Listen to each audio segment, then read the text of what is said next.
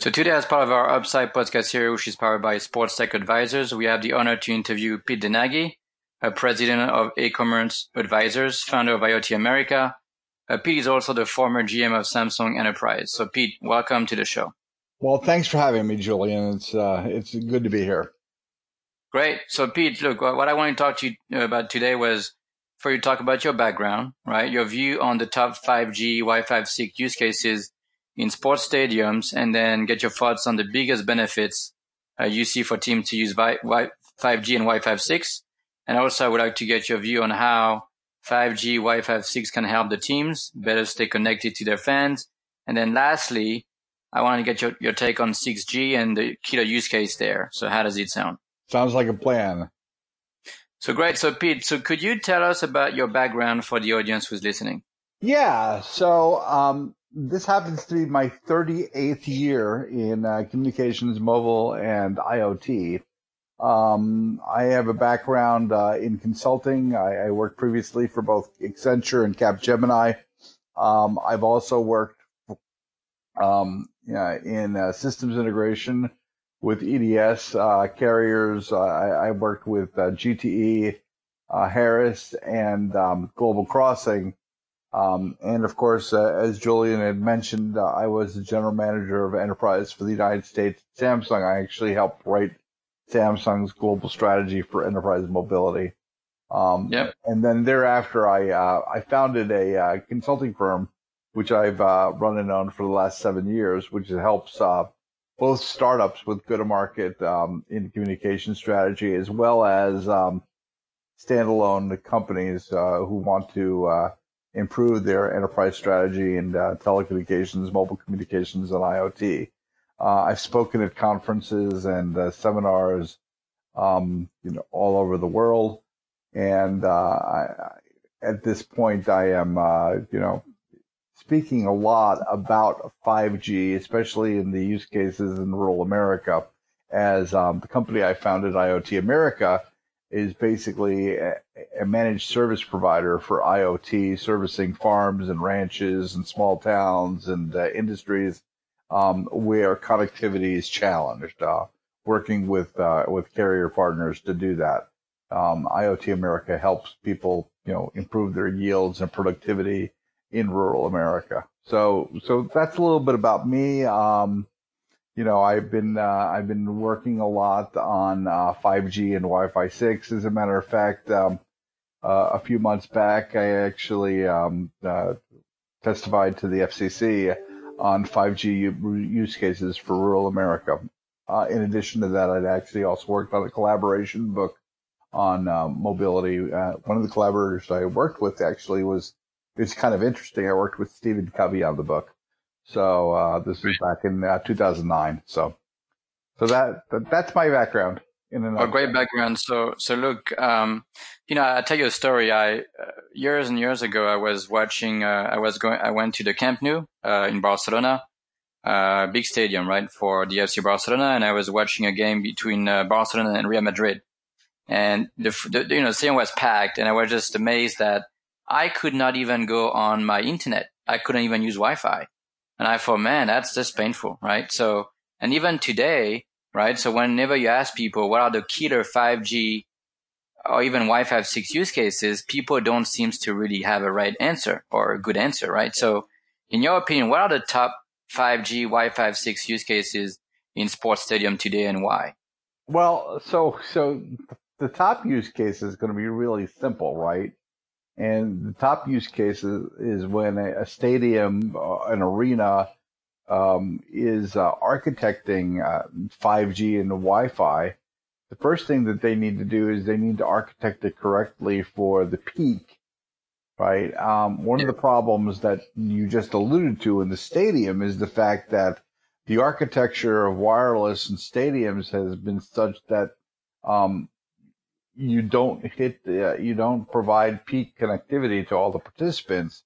And the issue at hand is, and a lot of people complain about this in stadiums.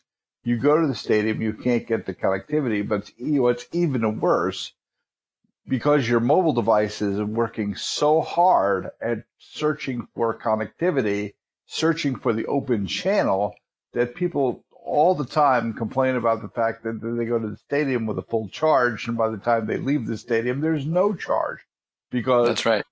all you're doing is working to go and get the connectivity.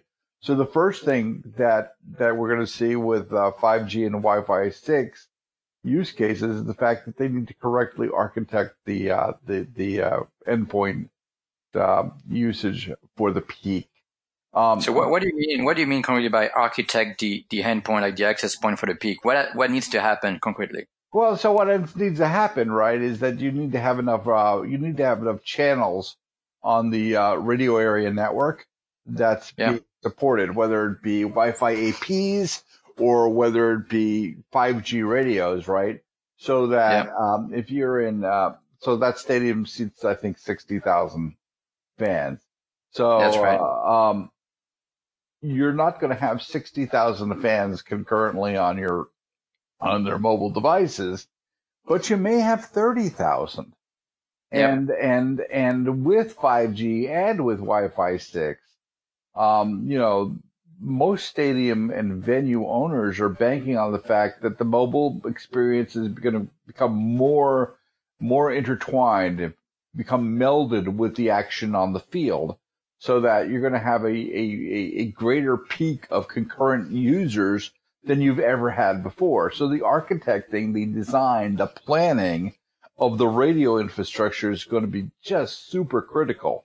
The second thing is with 5G, okay, you have to figure out what kind of 5G you're going to use, right? And what I mean by that, there's low band, mid band, and high band options of 5G, right? They all have their different, capabilities and use cases. Low band 5G allows you to go far, right? Well, that's not really so important in a stadium.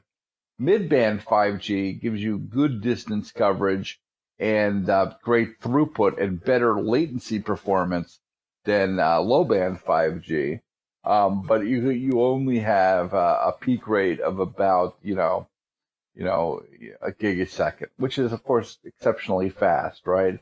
And then you have millimeter wave, which is high band, 5G. In the United States, it's the 24 and 28 gigahertz spectral usage. Verizon, of course, is leading the way in deploying the millimeter wave deployments. With millimeter wave, the ability to go and provide great peak speeds is spectacular. However, okay, the frequency, only has, a propagation of about 1,100 meters. So you have to go and make sure that your antenna structure is correctly placed inside, any type of venue or stadium. Secondly, with the millimeter wave frequencies, they don't penetrate structures well at all. As a matter of fact, millimeter wave won't break through glass, right? So you're going to need to have, antennas, architected not only for the bowl of the stadium, but for the concourses. Not only for the concourses, but the levels of the concourses. Because of course, the signal won't go from the top level of the concourse to the bottom level of the concourse, because it won't go through or around the concrete, right? So you really have to make sure that your, distributed antenna system or your microcell deployment, for the 5G is ubiquitous around the stadium. So, I mean, that's absolutely the most, important view. Now, from a use case perspective, aside from connectivity, I think the great use case is the XR use case in sports, right? And what I mean by XR, right? We all heard of virtual reality and augmented reality, right? Yep. I think we're going to actually see the melding of the two so that fans can go forward, look on the field, and actually see augmentations in real time with statistics, right? So you get the live action experience of being at the stadium, as well as all the graphical capabilities that you get for being at home. So if you watch an NFL game and you see the painted lines per se on the field. The painted line, on your TV set, of course they don't, they're not there in reality, but they are an augmentation of the reality that's presented to you on the TV screen, right? Yeah. Well, with 5G or with Wi-Fi 6, you're now going to be able to use your phone, or you're going to be able to use AR glasses, or you're actually going to be use XR glasses, which would have both virtual and augmented capabilities to go Yep. forward and get that exact same experience like you would get on your TV set. You'll be able to see the real-time, the statistics, the percentages, the analytics, like you would in the home experience, yet have the robust luster of being at the game, which is not something that you can recreate at home or in a restaurant. Yeah, and by the way, you mentioned the live statistics. I'm a really big believer in that use case, but I think another really cool use case would also be to add biometric data of the players. Of course, some trainers would say, I don't want my fans to know this guy is getting dehydrated with 30% dehydration, or the heart rate is going through the roof, right? There's going to be Yeah. some issues there. However, you can maybe blend some biometric data, maybe that are not so controversial, right? Oh, And then you can add maybe some kind of live betting system where you can literally bet if this guy is going to fall off in the fourth quarter, or if he's going to, have an awesome performance in the third quarter, whatever, right? yeah. And as a matter of fact, you really hit it on the head, right? So gambling is a huge driver in all this. Yeah. One of the concerns, of course, for the biometric, statistics, right? You're going to have to get player consent, of course. Yeah. And, different nations have different rules. Yeah. In the United States, of course, there are the HIPAA rules, right? So the HIPAA rules will be actually applicable on a player-by-player basis, being able to present their individual biometric statistics in a public manner, right? Some players will opt in, and some players will not. Yeah. It's an interesting conundrum, right? So. Yeah. And even to your point on that, so there are regulations, right? So the NBA does not allow any use of wearables during live games, right? As opposed to the MLB in the Major League Baseball League, you have 3 wearables that are allowed, right? So, and then you have to negotiate, like you said, right, with the player association and everything. So Oh, sure. Yeah. it's complicated, but I think I want that as a fan, but in reality, it's going to be more difficult to implement, right? Well, So I mean, candidly speaking, right? It's like, you're taking NBA 2K, yeah, as an example and putting it on the screen. So now I know that Kevin Durant is at 25% of peak optimal physical yeah, efficiency, right? hmm So if I'm the opposing team, I know that I'm going to attack him because he's tired. that's right. Yeah, that could So be I mean, it can be problematic. for Whereas sure. an MLB, the physical stress of being a baseball player, is less on a position by position basis. Yeah, Save like the pitcher and the catcher, right? Because those yeah, are the two most physical positions on the field, right? And the same with European football, soccer, right? So the different the defensemen, midfielders run the most, the defensemen and the attack run the next most. Of course, the goalies don't run much at all. yeah. So you have different peak and analytic features therein. So Good point. anyway, yeah, it'll differ sport by sport, and then the importance will grade. Actually, I think one of the things that would be very interesting is to look at that in horse racing. But of Oh course, yeah, then that actually has a betting angle as well, right? yeah. And I do know of a company called McLeod, and they actually built a really cool tracking system that integrates with like PMU in France for like the betting stuff, and they even built like a VR experience as well. Okay. But like you said, you need to get the right, technology, right? 5G and so you can have very low latency and high throughput, right? To Yeah, make, but leagues are investing in this, right? I mean, in case in point, so the NBA had a VR deal with a company called Next VR. yeah, And I don't know if you saw that, but they bought Next out by Apple, right? by Apple, but Apple for yeah, $100 million a couple of weeks back. hmm So I mean, clearly this is you know this is incumbent of having, high delivery platforms within the arenas, right? Yeah. So anyway, yeah. Good point. You mentioned live betting. Any other use cases you can think about? Any other use cases? Well, there's the fan statistic, there's the live betting. Of course, there's the for the stadium owners, right? There is the customer intimacy aspects of 5G and the Wi-Fi 6 as well, right? You will have the ability to go forward and provide IoT use cases in the stadium itself for the seating, for ordering, for concierge services, for attendance, for maintenance. Case in point, right? You can do this today. You can actually put in sensors in, the men's and the women's, rest facilities per se to see if they need servicing, right? Yeah. A lot of people put door monitors on the stall doors, and after so many openings and closings, you actually have an analytical algorithm to say, oh, well, I should go check to see if it needs A, cleaning, and B, if it needs supplies such as, paper, or cleaning to that effect. Or I can go forward and concierge order a beer or, some popcorn or nachos at my seat or a hot dog if it's a baseball game, right? But one of the things also that you can do is you can track, you can have wearables and or mobile applications for the spectators. So you can actually track their motion within the stadium, right? What percentage of the time are they sitting? What percentage of the time are they in the bar? What percentage of the time are they in the concourse? Where are they spending their dollars, right? Are they going to food concessions, to gift concessions, to clothing concessions? Are they doing activities and games with their children? These things are all available with 5G and Wi-Fi 6, right? And you can architect them directly onto their mobile devices and their wearables. So I think that's really important to look at that. Yeah. Right, because at that point, the fan experience is much more than just watching the game.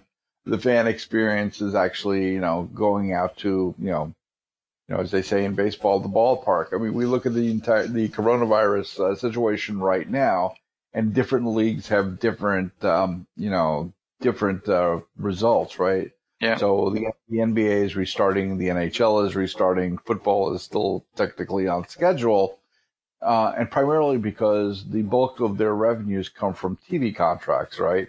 Mm-hmm. So whereas in baseball, the bulk of the revenues still come from stadium attendance, right? So on average, Major League Baseball draws 40 to 45 million fans a year in aggregate, right? So they still rely on over 50% of their revenue stream to be coming from stadium attendance and, of course, the intimacy of the fans. So, the more that a sports league relies on the fans showing up and spending dollars, the more that the 5G and the Wi-Fi 6 becomes an integral architectural place to drive dollars.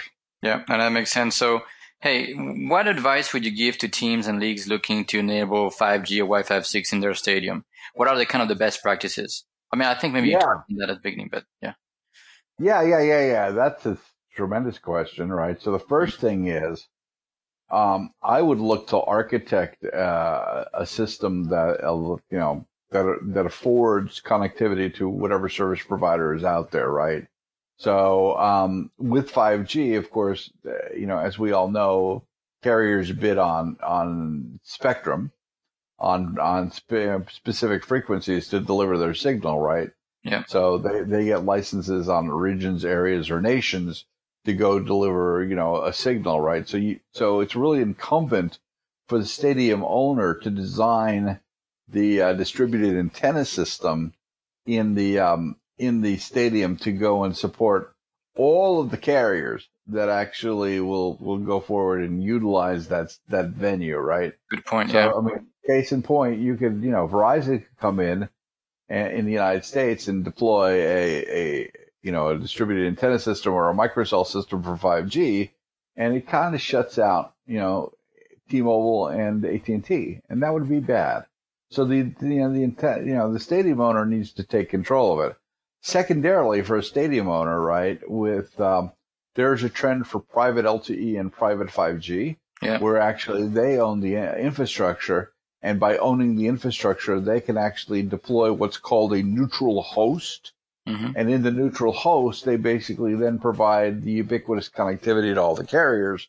And in essence, they create a roaming agreement with all the carriers so they can actually share in the revenue stream for each cell call, each data connection. And I think that's really going to be important in that. If we switch over to Wi-Fi 6, right, because we've talked mostly about 5G, so Wi-Fi 6 has some really nice incumbent benefits, right? So one, Wi-Fi 6, affords, giggy connectivity. And secondly, from the AP perspective, you actually get a fourfold distance, gain. So, or more. So right now, a Wi-Fi AP, using, Wi-Fi 5 goes about 150 to 200 meters. So a Wi-Fi 6 AP has 4 times the connectivity, has better channel management, has better battery management, and can go up to about 1,000 meters. So that works out really well. It also addresses IoT devices, so you can actually segment out channels for better battery usage. One other thing that the Wi-Fi 6 scenario provides is that Wi-Fi 6 has the ability to do Wi-Fi backhaul, which means that you can mesh the APs to, in essence, you provide the Wi-Fi backhaul from the near end to a far end in a chain of APs, right? Which means that you can more efficiently utilize the bandwidth through that. So I think that's really good. One of the things that's, of course, important in all of this is you need Wi-Fi 6 and or 5G endpoints. And the vast majority of mobile devices carried by consumers today don't have 5G on them and won't have 5G on them or Wi-Fi 6 for the very near future. From what I understand, we're going to start seeing commercially deployed Wi-Fi 6 endpoints in the market towards the end of the year, right? They're building them in. So, I mean, I think that's, so you're not going to see a lot of your consumers, yet have 5G and or Wi-Fi 6 devices in their hands, in any type of scale until the beginning of 2022. It's a long so time. Stadium, actually, it's a short time. Okay. Actually, 2020, if you think about it this way, that's 18 months, Julian. That's right. The beginning of 2022, right? Yeah. And it's because, and here's the rationale behind that statement, right? Because, Wi-Fi 6 is out. Wi-Fi 6E is out, which is another story that we should talk about a little bit later in this call. Yeah. But, Wi-Fi 6 is out. 5G is out, right? 5G came out. 3GPP release 15 was released for general consumption globally at the end of October, right? So that's when it was out of trial. Wi-Fi 6 was just announced. So this is all newly in the market, right? We've been talking about 5G for years, but in essence, it's only been out, 5, 6 months. Yeah. Okay. The endpoints have to catch up. People keep their smartphones for 2 years. As a matter of fact, the trend is that people are keeping their phones longer because the differences or the differentiation between, smartphone versions have actually minimized over time, right? So, the difference between the iPhone 7, the iPhone 8, the iPhone 9, there were small differences. There were nuanced differences. Many of them had to do with camera or biometrics or facial recognition, right? So there's not been a killer reason for people to go to the iPhone 12, which this will all be on, right? So, same thing with the Samsung Galaxy devices, right? The 10, the 20, Samsung, of course, you can get 5G on now. You cannot get Wi-Fi 6. And it's carrier specifically carrier dependent, right?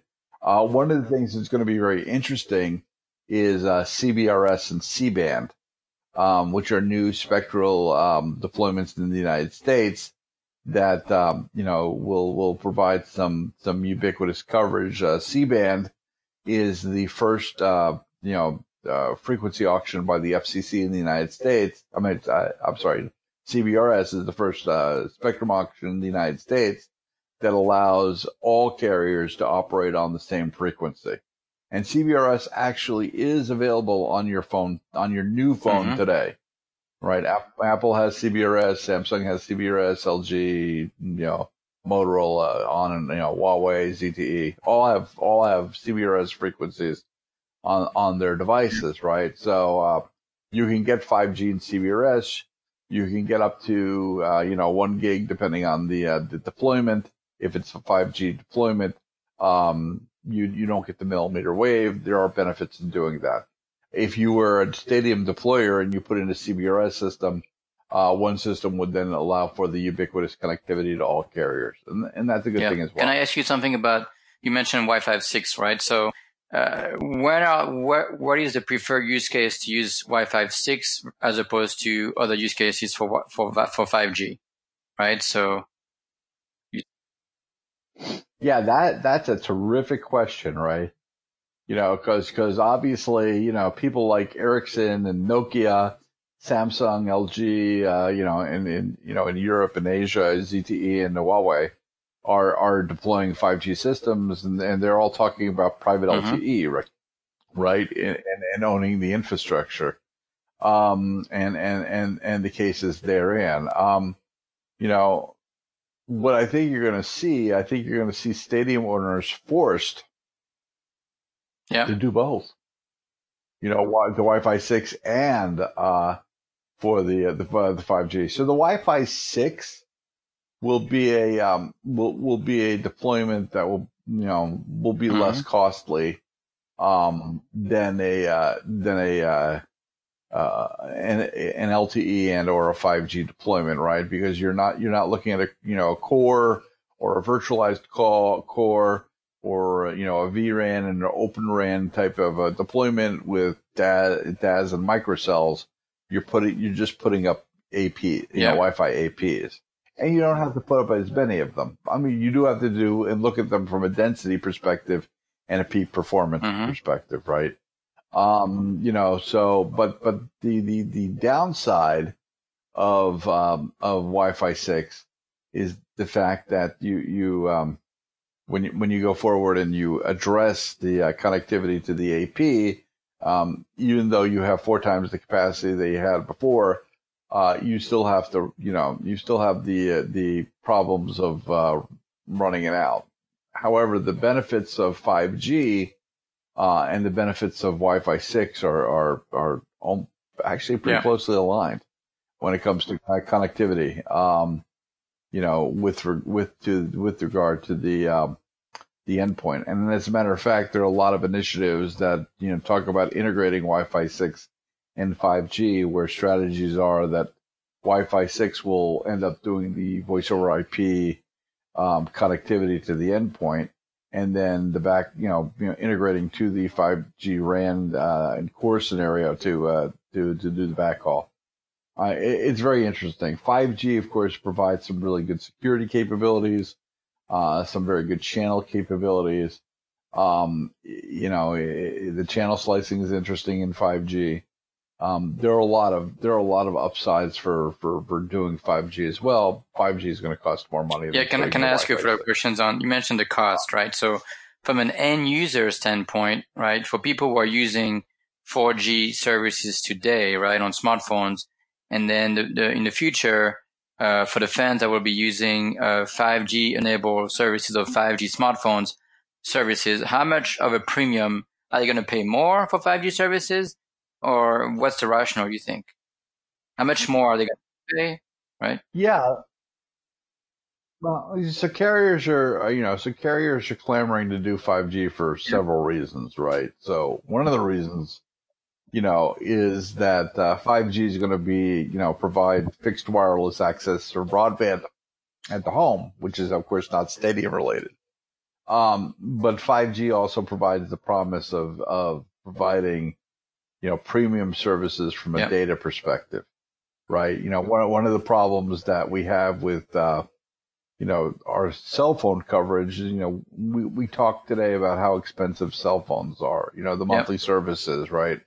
I know with AT&T, I have 3 phones. I pay $130 a month, right? And I go, wow, I pay $130 a month. Well, I also forget that in the 1990s, my business phone monthly service was $600 a month. And yes, and by the way, I couldn't text. I couldn't do data. You couldn't do video either. All I could do is couldn't do video. Right. All I could do is make phone calls. Right. So, but the need for that $600, a month plan was really important because I was, basically doing $7 million of business for $600 a month. So the answer is sure. That made a lot of sense. Today the costs have gone down to a point where carriers, it's the old, adage, you sell it for less, but you deploy it, widely. Okay. So there weren't a lot of people buying $600 a month cell phone plans back in 1997, right? But now they need to figure out how they can go and raise the ARPU, the average price per user. 5G data and premium data plans and premium content plans are going to afford carriers, the ability to provide optional services, optional data, and different plans for their users so they can get more money per average user. The other thing that nobody's talking about that I think is going to be good, there have been packages available for years from carriers for something called sponsored data, where they would actually the end user actually, or the content provider pays for. I think T-Mobile was doing that. T-Mobile USA, I believe they were doing that at some point, right? Okay. Yeah, so was AT&T. So the point is, I think you're going to see a lot of sponsored data with premium content coming into mobile devices, right? Whereas you have a data plan and you would have it capped, but the sponsored data would then be, the data prices would be covered by the content issuer. And I think you're going to see a lot of those plans coming out as well. The other thing that you can do is, you'll also be able to, with 5G and Wi-Fi 6, the stadium itself will be able, from a LBS perspective or a location perspective, be able to push data in real time to the end user. So I think you're going to see those type of premium services as well. And you're going to do those services in conjunction with the carrier. And of course, money. And also I've heard about 5G. 5G will have some kind of micro locationing capability too, right? Is that right? Okay.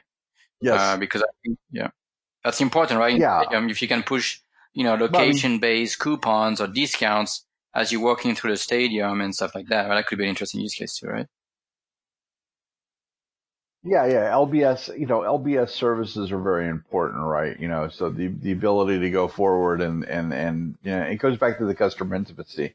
So that if you know that you're on the upper level and the concession stands are, in the corner, you'll actually be able to push a coupon to the device, and then they can actually hold the device up, and the AR in the device will actually give them directions using wayfinding to that concession stand. And, it'll actually even be able to give you predictive analytics and say, oh, you're between these two concession stands. The way to this stand is 3 minutes. The way to this stand is 10 minutes. And you have your assistant giving you directions and advice on maybe what to buy and giving you directions, right? Yeah. That's right.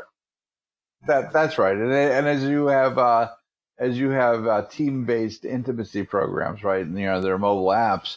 You actually can go forward and assign preferences, right? So, you know that I like nachos with Yep. cheese and jalapeno peppers, right?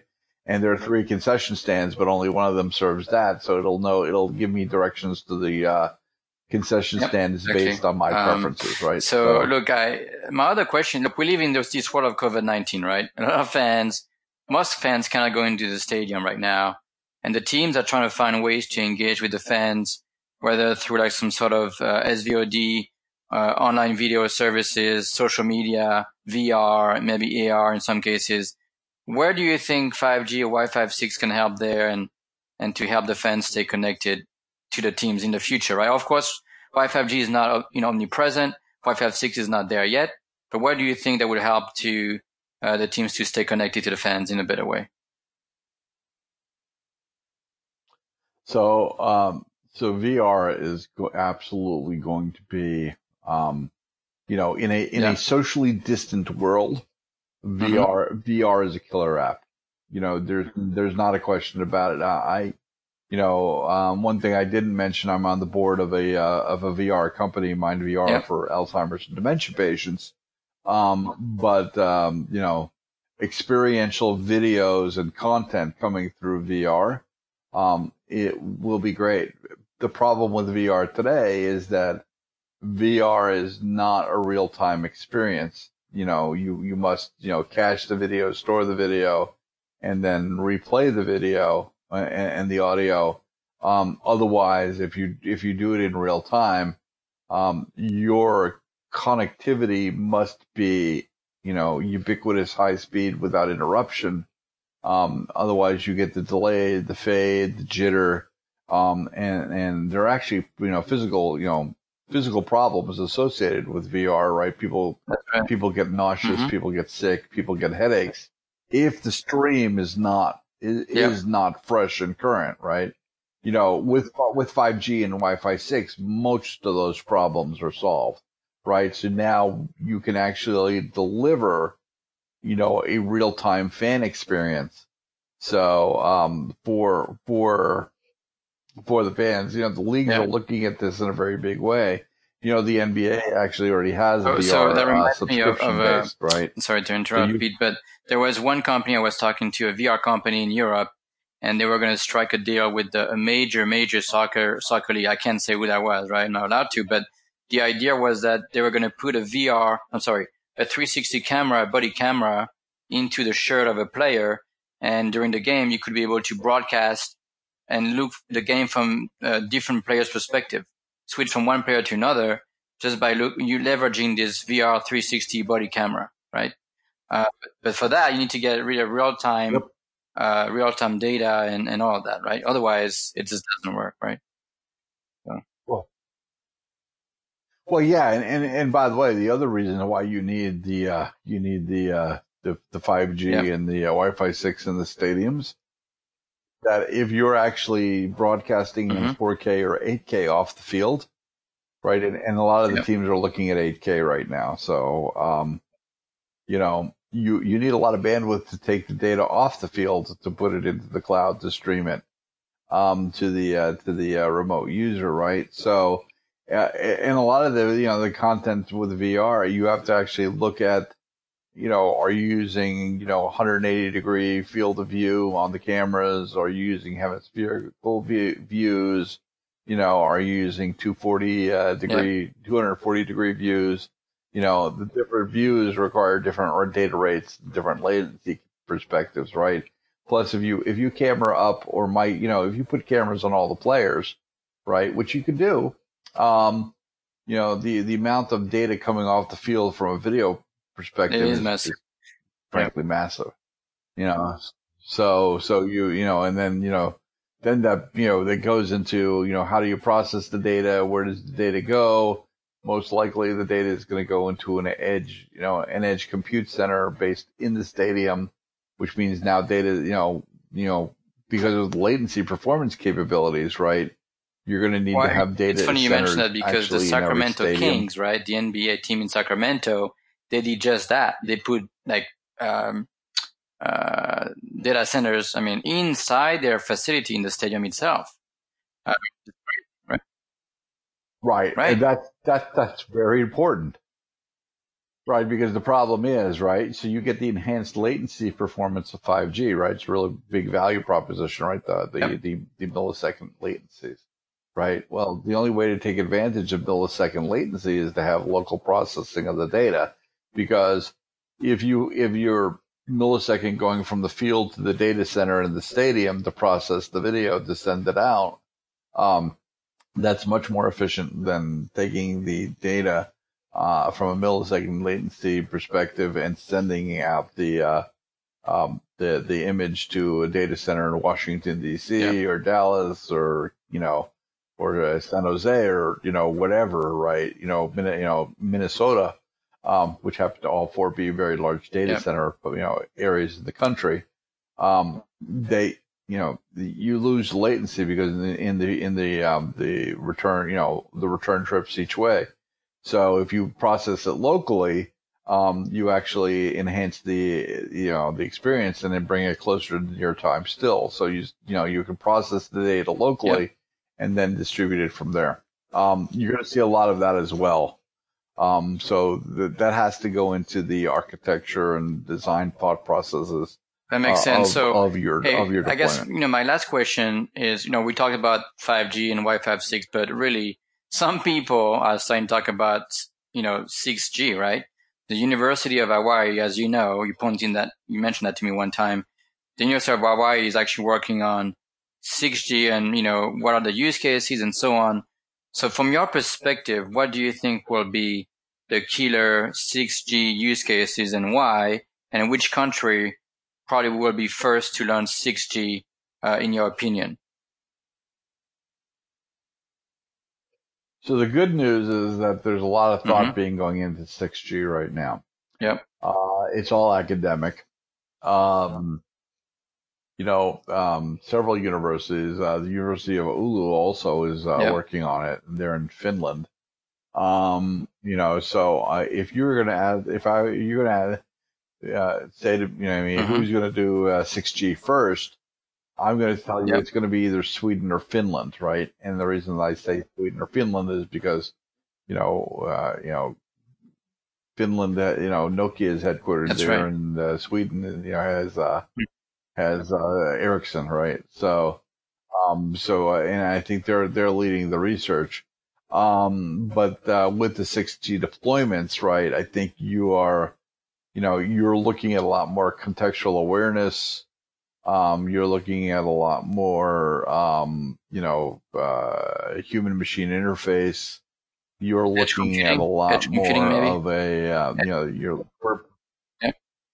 predictive algorithms, right? I mean, edge computing is already, that's already a staple in 5G deployments, right? Edge computing is very powerful. Edge computing is going to be required for autonomy, right? So if you have autonomous vehicles or autonomous systems, right, you need the edge computing locally because the latency performance has to be, real time, right? I mean, edge computing is driven by the need to have low latency applications, right?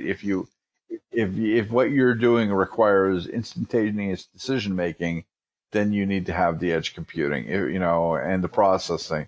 If you have high levels of files that need to be processed locally, and then you need to send smaller files up, to a larger archival data center, edge computing is also a great application for that, right? Because otherwise you have to send all the data, which of course costs you money. So, there are lots of things like that. 5G will be more efficient in that. We'll have a lot more. 6G is going to be all about context, Julian. It's going to be called context, biometrics, human interface, deeper,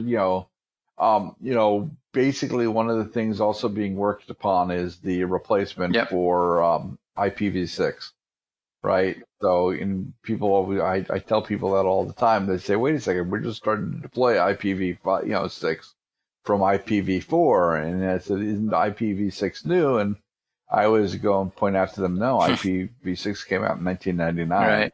It's just that nobody deployed it. So now, because the numbering schemes, they kept, messing with the number schemes to go fit it into IPv4, and then finally they're just deploying IPv6. But really, IPv6 is a pretty bad schema when you start talking about IoT devices, because IoT devices, 70% of them are actually small scale, and they don't, single purpose, and they actually don't have the addressing capabilities to handle the IPv6 numbering nomenclature. So you actually have to look at a new addressing system. So a lot of peer-to-peer and self-authenticating schemas are being looked at. As a matter of fact, Carnegie Mellon University is doing a lot of good work on that as well. So I mean, but the answer is that it's all intertwined, and the good news is you don't have to worry about it too much today. When do you think we'll see the first 6G network? Is it 20 years down the road, 10 years? When is that? So the target date for 6G is 2030. That's 10 years. So it's 10 years. Yeah. So, I mean, if you think about it, Julian, right? 1G was 85, 2G was like 93. 3G was 2000 2005. 4G was 2011. And then so here we are. We're 2020. We're doing 5G. Yeah. So it's pretty much an every 10-year slog. That makes sense. So look, we're at the end of the interview, but I really enjoyed the conversation. I want to thank you for your time. It was very insightful. So thank you, Pete. Very good. Thank you, Julian. I appreciate it. I appreciate the time. It's always a pleasure. You too. Bye. All right. Take care now. Bye-bye. Yeah, I appreciate the time.